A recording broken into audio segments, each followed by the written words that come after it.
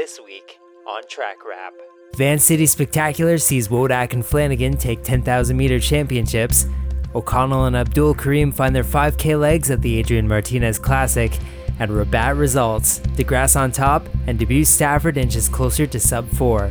Today is June 17th, my name is Michael Rokas, and these are your track and field headlines. This past Thursday, June 13th, the inaugural Hertz Pacific Distance Carnival welcomed the Canadian 10,000 meter championships with promise of electric crowds, fireworks, and drummers to set the scene.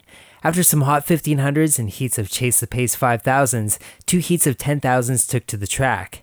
The first heat, comprised of men, saw Reebok Boston Track Club and KW's Ben Flanagan break the field with a 64-second lap nearing the end of the race to finish first overall with a time of 28:37.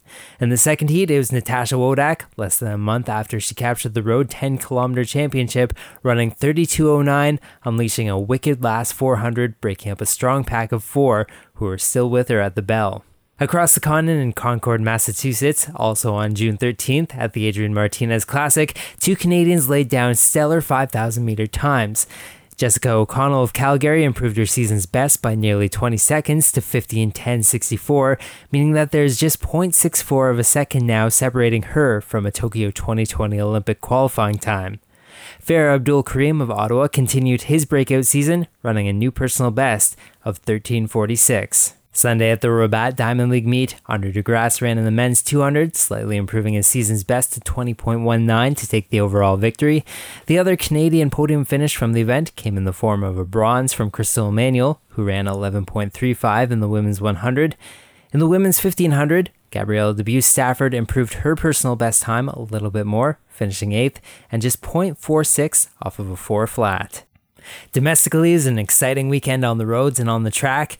In Winnipeg, the Canadian Half Marathon Championships were contested, with Olympian Melindy Elmore, Dana Pidereski, and Robin Mildren making up the women's podium, running 1:11.09, 1:14.06, and 1:15.36 respectively. On the men's side, it was the third fastest Canadian marathoner of 2019, Tristan Woodfine, taking the win in 1:04.46, with Thomas Toth and Chris Balestrini finishing second and third.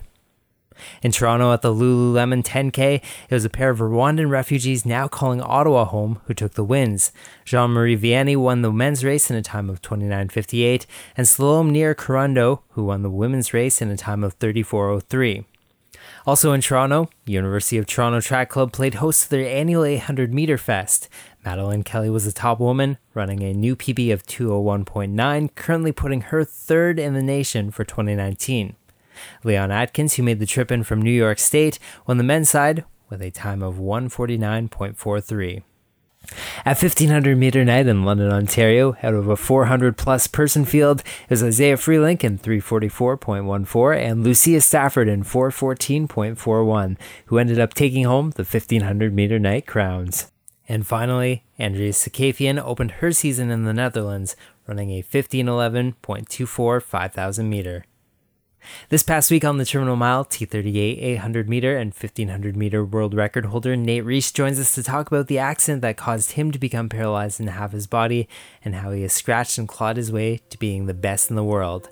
Very inspiring and informative. Find it wherever you found this, whether that be Tracky.ca, iTunes, Google Play, or Spotify.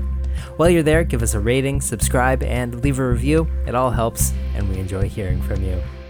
Find us on social media at The Terminal Mile on both Twitter and Instagram. My name is Michael Rokas. You've been listening to Track Wrap, and remember, support your local Twilight meet.